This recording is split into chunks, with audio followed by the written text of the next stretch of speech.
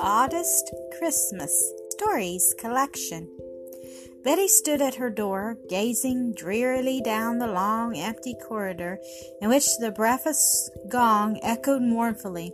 All the usual brisk scenes of that air, groups of girls in Peter Thompson suits or starched shirt-waists, or a pair of energetic ones, red-cheeked and shining-eyed from a run in the snow, had vanished. Silent and lonely was the corridor. "And it's the day before Christmas," groaned Betty. Two chill little tears hung on her eyelashes. The night before, in the excitement of getting the girls off with all their trunks and packages intact, she had not realized the homesickness of the deserted school. Now it seemed to pierce her very bones. Oh dear, why did Father have to lose his money? 'Twas easy enough last September to decide I wouldn't take the expensive journey home these holidays, and for all of us to promise we wouldn't give each other as much as a Christmas card. But now, the two chill tears slipped over the edge of her eyelashes. "Well, I know how I'll spend this whole day. I'll come right up here after breakfast and cry and cry and cry." Somewhat fortified by this cheering resolve, Betty went to breakfast. Whatever the material joys of that meal might be, it certainly was not a feast of reason and a flow of soul. Betty, whose sense of humor never perished even in such a frost, looked round the table at the 8 grim-faced girls doomed to a Christmas in school, and quoted mischievously to herself, "On with the dance, let joy be unconfined." Breakfast bolted, she laid back to her room, stopping to stare out of the corridor windows. She saw nothing of the snowy landscape, however. Instead, a picture of the gayest medley of many colors and figures danced before her eyes. Christmas trees thumping in through the door, mysterious bundles scurried into dark corners, little brothers and sisters flying about with festoons of mistletoe, scarlet ribbon, and holly. Everywhere sound and laughter and excitement. The motto of Betty's family was, "Never do today what you can put off till tomorrow." Therefore, the preparations of a fortnight were always crowded into a day. The year before, Betty had rushed till her nerves were taut and her temper snapped, had shaken the twins, raged at the housemaid, and had gone to bed at midnight weeping with weariness. But in memory, only the joy of the day remained. "I think I can endure this jail of a school and not getting one single present, but it breaks my heart not to give one least little thing to anyone. Why, who ever heard of such a Christmas? Won't you hunt for that blue? Broken my thread again? Give me those scissors." Betty jumped out of her daydream. She had wandered into Cork, and the 3 O'Neills surrounded her, staring. "I beg your pardon? I heard you, and it was so like home the day before Christmas." "Did you hear the heathen rage?" cried Catherine. "Dawes for Aunt Anne's mission," explained Constance. "You're so forehanded that all your presents went a week ago, I suppose." Eleanor swept clear a chair. "The clan O'Neill is never forehanded." "You'd think I was from the number of thumbs I've grown this morning. Oh, misery! Oh, misery!" Eleanor jerked a snarl of thread out on the floor. Betty had never cared for Cork, but now the hot, wearied faces of its girls appealed to her. "Let me help. I'm a regular silkworm." The O'Neills assented with eagerness, and Betty began to sew in a capable, swift way that made the others stare and sigh with relief. The Dawes were many, the O'Neills slow. Betty worked till her feet twitched on the floor, yet she enjoyed the morning, for it held an entirely new sensation, that of helping someone else get ready for Christmas. "Done! We never should have finished if you hadn't helped. Thank you, Betty Luther. Very, very much. You're a duck. Let's run to luncheon together, quick." Somehow the big corridors did not seem half so bleak, echoing to those warm O'Neill voices. "This morning's just spun by, but oh, this long, dreary afternoon," sighed Betty, as she wandered into the library. "Oh me, there goes Alice Jones, with her arms loaded with presents to mail, and I can't give a single soul anything.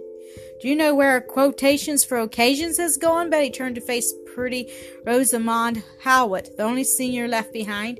"Gone to be rebound, I heard Miss Dice say so. Oh dear, I needed it so. Could I help? I know a lot of rhymes and tags of proverbs and things like that." Oh, if you would help me, I'd be so grateful. Won't you come to my room? You see, I promised a friend in town who is to have a Christmas dinner and who's been very kind to me that I'd paint the place cards and write some quotation appropriate to each guest. I'm shamefully late over it. My own gifts took such a time, but the painting at least is done. Rosamond led the way to her room, and there displayed the cards which she had painted. You can't think of my helplessness, if it were a Greek verb now, or a lost and strayed angle, but poetry? Betty trotted back and forth between the room and the library, delved into books, and even evolved a verse which she audaciously tagged old play in imitation of Sir Walter Scott. I think they are really and truly very bright, and I know Mrs. Furnell will be delighted. Rosamond wrapped up the cards carefully. I can't begin to tell you how you've helped me. It was sweet in you to give me your whole afternoon. The dinner bell rang at that moment, and the two went down together. Come for a little run. I haven't been out all day, whispered Rosamond, slipping her hand into Betty's as they left the table. A great round moon swung cold and bright over the pines by the lodge. Down the road a bit, just a little way to the church, suggested Betty. They stepped out into the silent country road. Why, the little mission is as gay as Christmas. I wonder why. Betty glanced at the bright windows of the small, plain church. Oh, some Christmas Eve doings, she answered. Someone stepped quickly out from the church door. Oh, Miss Vernon, I am relieved. I had begun to fear you could not come. The girl saw it was the tall old rector, his white hair shining silver bright in the moonbeams. We're just two girls from the school, sir, said Rosamond.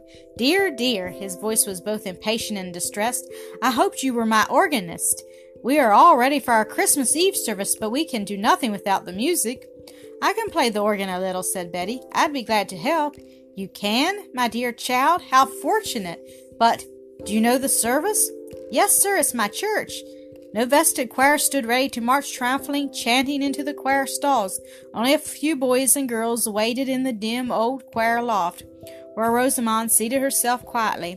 Betty's fingers trembled so at first that the music sounded dull and far away, but her courage crept back to her in the silence of the church, and the organ seemed to help her with a brave power of its own. In the dark church only the altar and a great gold star above it shone bright. Through an open window somewhere behind her she could hear the winter wind rattling the ivy leaves and bending the trees. Yet somehow she did not feel lonesome and forsaken this Christmas Eve, far away from home, but safe and comforted and sheltered. The voice of the old rector reached her faintly in pauses. Habit led her along the service, and the star at the altar held her eyes. Strange new ideas and emotions floated in upon her brain. Tears stole softly into her eyes, yet she felt in her heart a sweet glow. Slowly the Christmas picture that had flamed and danced before her all day, painted in the glory of holly and mistletoe and tinsel, faded out, and another shaped itself, solemn and beautiful, in the altar light. My dear child, I thank you very much. The old rector held Betty's hand in both his.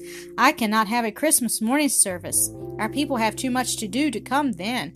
But I was especially anxious that our evening service should have some message, some inspiration for them, and your music has made it so. You have given me great aid. May your Christmas be a blessed one. I was glad to play, sir. Thank you, answered Betty simply.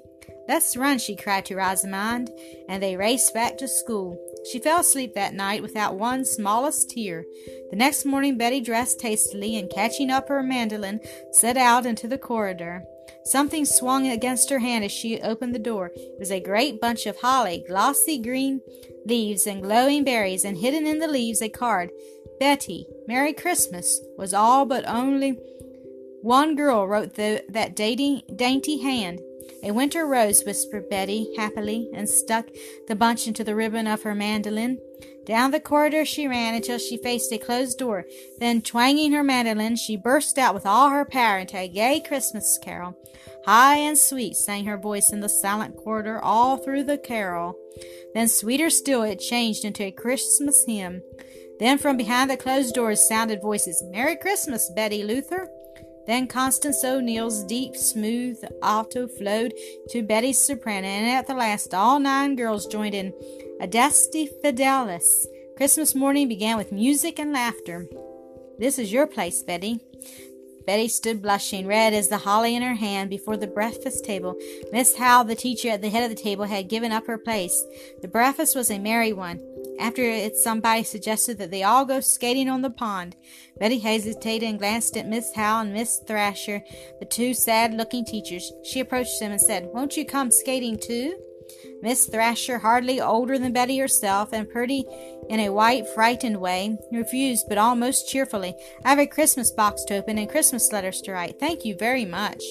Betty's heart sank as she saw Miss Howell's face. Goodness, she's coming. Miss Howell was the most unpopular teacher in school, neither ill-tempered nor harsh. She was so cold, remote, and rigid in face, voice, and manner that the warmest-blooded shivered away from her, the least sensitive shrank. "I have no skates, but I should like to borrow a pair to learn if I may. I have never tried," she said. The tragedies of a beginner on skates are to the observers, especially if such be schoolgirls, subjects of unalloyed mirth. The 9 girls choked and turned their backs, and even giggled aloud as Miss Howell went prone, now backward with a whack, now forward in a limp crumple. But amusement became admiration. Miss Howell stumbled, fell, laughed merrily, scrambled up, struck out, and skated. Presently she was swinging up the pond to Stroku with Betty and Eleanor O'Neill. "Miss Howell, you're great," cried Betty at the end of the morning. "I've taught dozens and scores to skate, but never anybody like you. You're a genius for skating." Miss Howell's blue eyes shot a sudden flash at Betty that made her whole severe face light up. "I've never had a chance to learn at home. There never is any ice, but I've always been athletic." "Where is your home, Miss Howell?" asked Betty. "Cawnpore, India." "India?" gasped Eleanor. "How delightful! Oh, won't you tell us about it, Miss Howell?"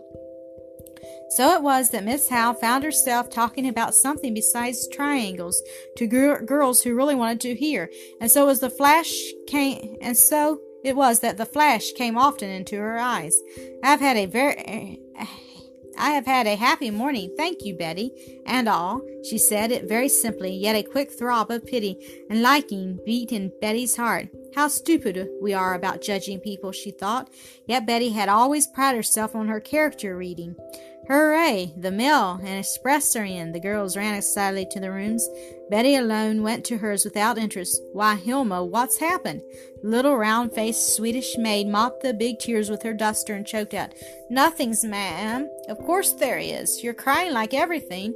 Hilma wept aloud. "Christmas Day it is, and my family and my friends have party now all day." "Where?" Hilma jerked her head toward the window. "Oh, you mean in town. Why can't you go?" "I work, and never before am I from home Christmas Day." Betty shivered. "Never before am I from home Christmas Day," she whispered. She went close to the girl, very tall and slim and bright beside the dumpy, flaxen Hilma. "What work do you do?" The cook, he cooks the dinner and the supper. I put it on and waited on the young ladies and washed the dishes. The others all are gone." Betty laughed suddenly. "Hilma, go put on your best clothes quick and go down to your party. I'm going to do your work." Hilma's eyes rounded with amazement. "The cook? He'd be mad." "No, he won't. He won't care whether it's Hilma or Betty, if things get done all right. I know how to wait on table and wash dishes. There's no housekeeper here to object. Run along, Hilma. Be back by 9 o'clock, and Merry Christmas." Hilma's face beamed through her tears. She was speechless with joy, but she seized Betty's slim brown hand and kissed it loudly. "What? Is it a joke? Betty, you're the handsomest butler." Betty, in a white shirt-waist suit, a jolly red bow pinned on her white apron, and a little cap cocked on her dark hair, waved them to their seats at the holly-decked table. "Merry Christmas! Merry Christmas!" "Nobody is ill, Betty?" Rosamond asked anxiously. "If I had 3 guesses, I should use every one that our maid wanted to go into town for the day, and Betty took her place." It was Miss Howell's calm voice. Betty blushed. It was her turn now to flash back a glance, and those 2 sparks kindled the fire of friendship. It was a jolly Christmas dinner, with the butler eating with the family. And now the dishes, thought Betty. It must be admitted, the washing up after a Christmas dinner of 12 is not a subject for much joy. "I propose we all help Betty wash the dishes," cried Rosamond Howitt. Out in the kitchen, everyone laughed and talked and got in the way, and had a good time. And if the milk pitcher was knocked on the floor and the pudding bowl emptied in Betty's lap, why, it was all Merry Christmas. After that, they all skated again.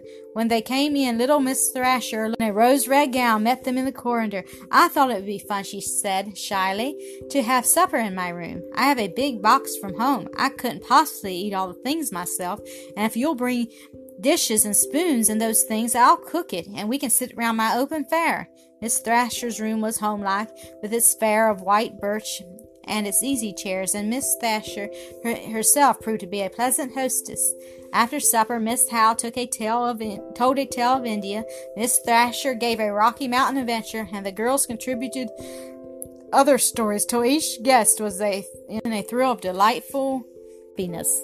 "We've had really a fine day. I expected to die of homesickness, but it's been jolly." "So did I, but I have actually been happy." Thus the girls commented as they started for bed. "I've enjoyed my day," said little Miss Thrasher, "very much." "Yes, indeed. It's been a merry Christmas." Miss Howe spoke almost eagerly.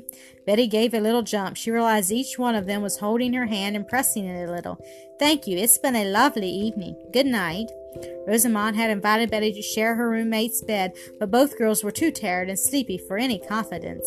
"It's been the oddest Christmas," thought Betty as she drifted towards sleep. "Why, I haven't given one single soul one single present." Yet she smiled drowsily, happy, and then the room seemed to fill with a bright, warm light, and round the bed there danced a great Christmas wreath made up of the faces of the three O'Neills, and the thin old rector with his white hair, and pretty Rosamond, and frightened Miss Thrasher, and the homesick girls, and lonely Miss Howe, and tear-dimmed Hillman, and all the faces smiled and nodded and called, "Merry Christmas, Betty! Merry Christmas!"